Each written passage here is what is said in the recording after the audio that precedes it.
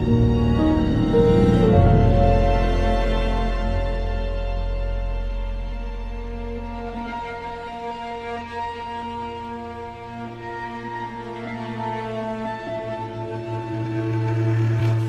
to Glass Onion Minute. This is the Movie by Minute podcast where we break down the sequel to Knives Out, Glass Onion, 1 minute of screen time at a time. I am your host for this week. My name is Paul Francis Sullivan, but please, by all means, call me Sully. Today, my guest is returning. It's Andrew Lindy, and we are going to be talking about minute number 17, which begins with Ethan Hawke's character introducing himself for his very short role and welcoming us to Greece, and ends with Kate Hudson admiring a material, but not quite sure what it is. But I know what we're going to be doing here. We're going to be having a wonderful time talking yet again about introductions of characters, blocking on a pier, and character development, this time through COVID testing.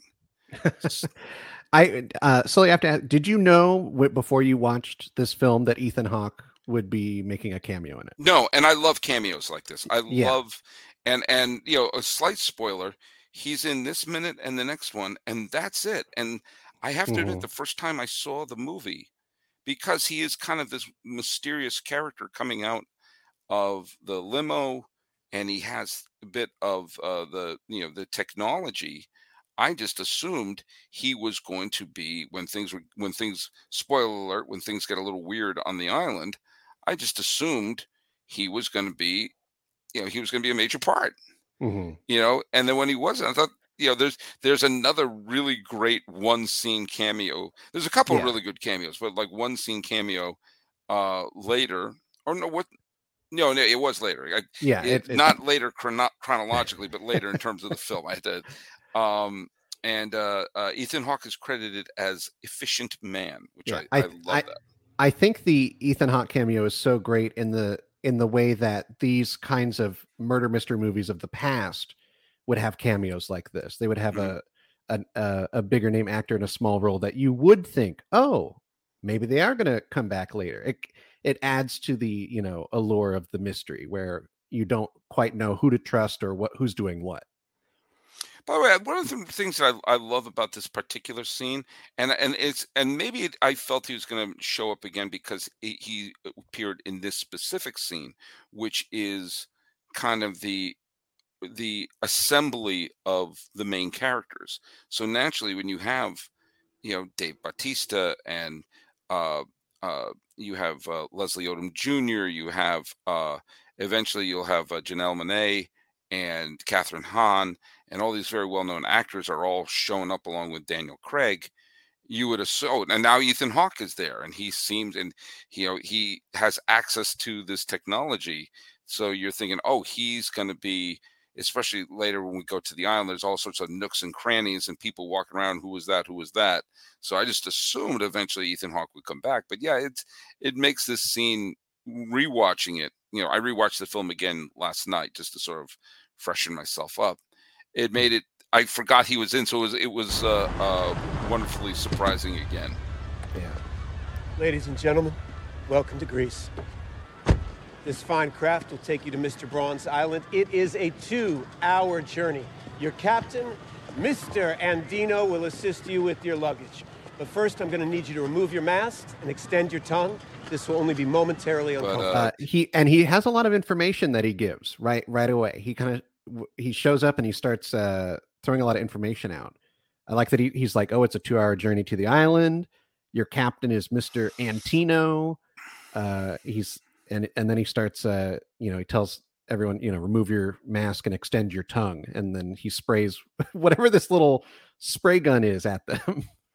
And it's only momentarily uncomfortable. Yeah. And a great moment with Kate Hudson when he just sort of... Mr. Cody. No pineapple in there, right? Duke don't dance with pineapple. There's no pineapple. Well, seems I'm the odd man out, Governor. You're all friends. Miles does one of these weekend reunions every year. Some Not so invitation, some extravagant trip. This little menagerie. Yeah, they make a Men in Black reference, and it is funny because he does have the sunglasses on. It is like the neuralizer from Men in Black, Uh-huh. and it's. But this is a brilliant part of there's a couple of brilliant things going on in this particular minute. Excuse me, I love your accent. I just had to try it. Oh. 8 years of doing these trips, you're the first new person he's ever invited. Oh. You must be very special. Oh, well. And you made a great point there that like, how do you get this exposition done Mhm. and not have it just be clunky exposition? Well, first of all, you have a major movie star show up and capture everyone's attention. So everyone's going to listen to him because, hey, Ethan Hawke just showed up. And he is an efficient man. He has only a few lines and there's a lot of information, but that would be what someone would try to explain, what they're going to do.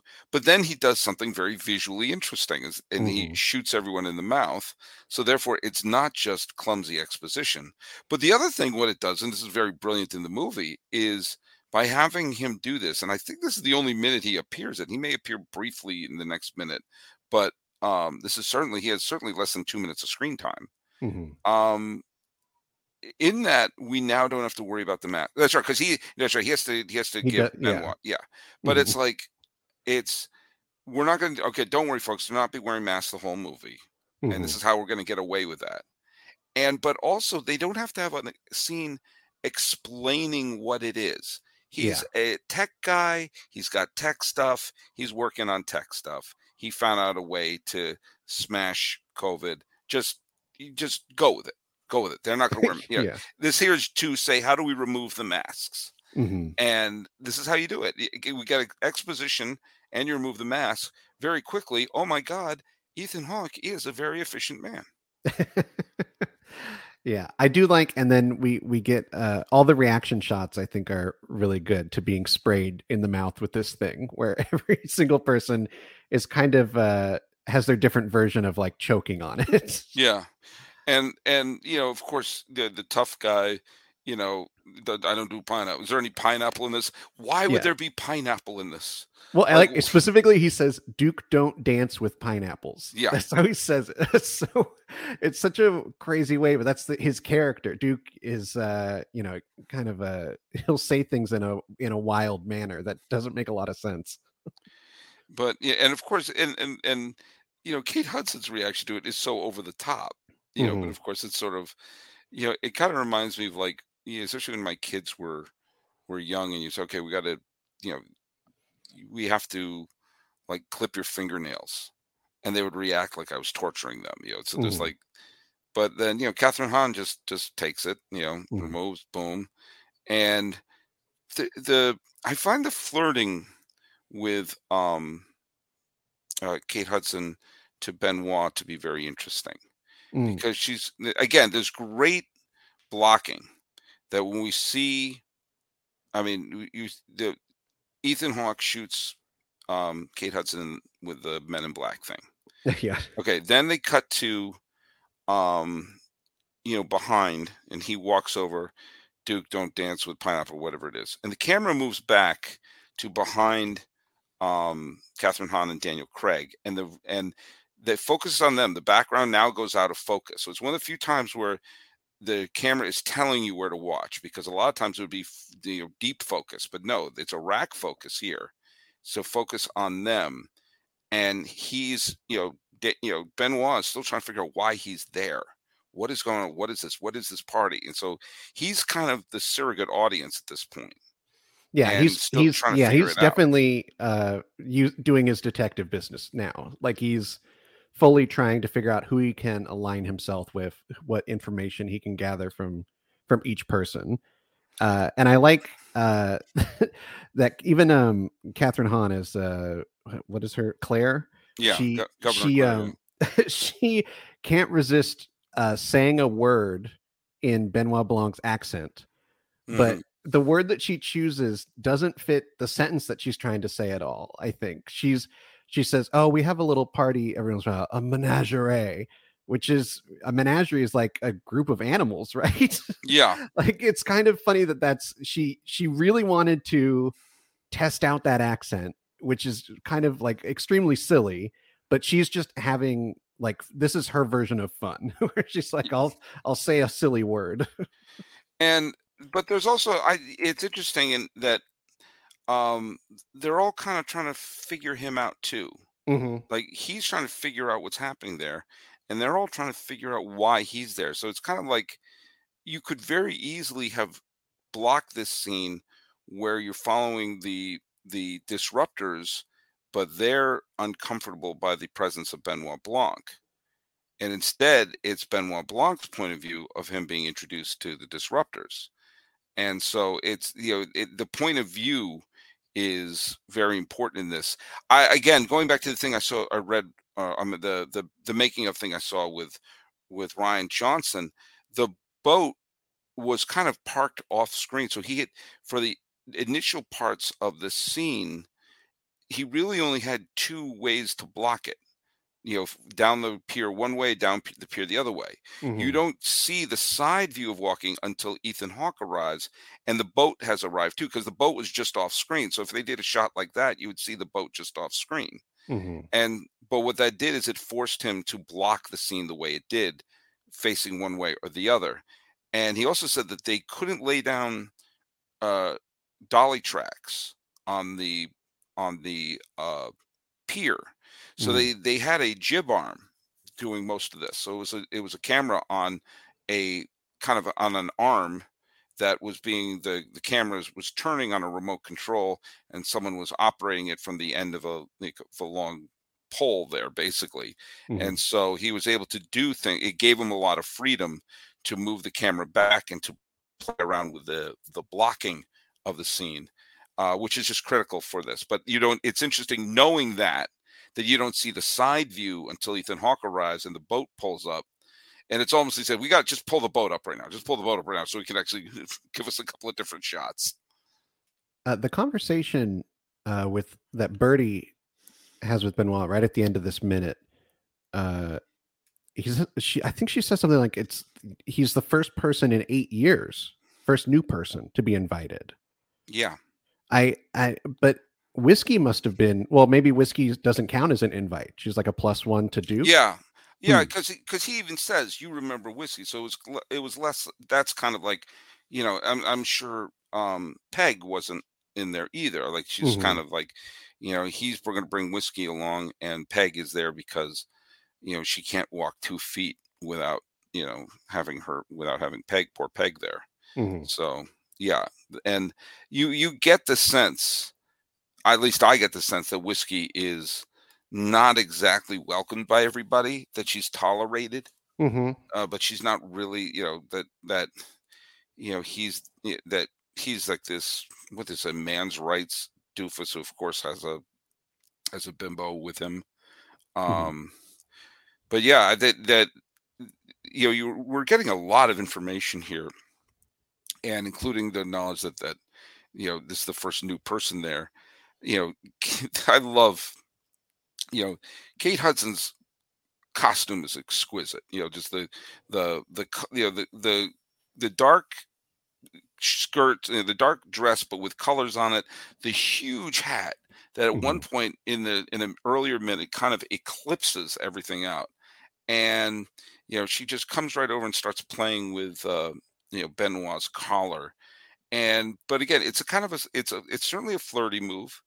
And he's sort of smitten with her, knowing who she is, but it's also kind of clumsy and clueless in her own way. Yeah, and I think Benoit, even allows this interaction because he is gathering information. Like he is on the job already. Yeah. And of course, she can't get one of the easiest bits of information, which we're going to find out for sure the next minute there.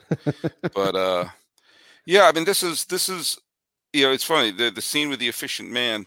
There's a lot of efficient storytelling being done here, and again, I want to get the fourth minute you and I are going to do. We're going to dive deep into the franchise itself because most of it's just a boat on the water.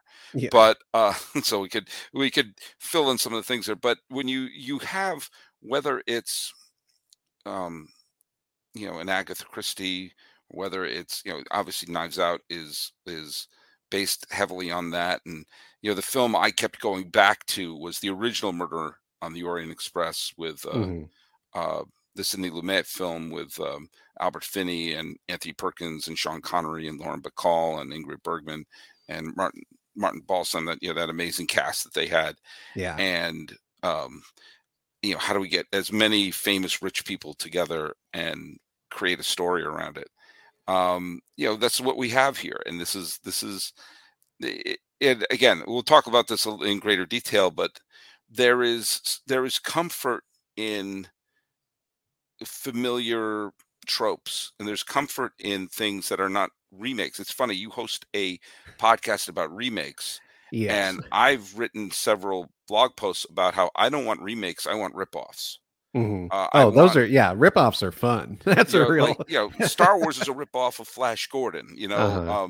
Raiders of the Lost Ark is a ripoff of like all those Republic serials. This is clearly, and this knowingly rips off Clue and the Agatha Christie and Mhm. in its own way Murder by Death, which was a favorite of mine as a kid. But it's okay because we like that. We like familiar genres. We like familiar tropes. And instead of remaking them, create a new character. We don't, it's what I like about, the other great Ryan Johnson show, Poker Face. People say, should they remake Columbo? No, make Poker Face. Create a new character that kind of fits into that that template, but can add a new flavor to it, because you just will always fight uphill. It's when people say, "Oh, who would be the next Indiana Jones?" Nobody. The Mummy. Who should be? It's why should we remake something when we could just say, "Hey, do another murder mystery, or do another space movie, or do another Western," and you don't have to say who's gonna remake The Man with No Name. Nobody. Make another Western. And I fervently believe that that this is a Hercule Poirot. It's like this came out and Murder on the Orient Express, the remake with the Kenneth Branagh film. Which film resonated with people? Which film caught the popular culture? And the Murder on the Orient Express remake, which did okay at the box office, but it wasn't. It didn't become like the first Knives Out film was a sensation.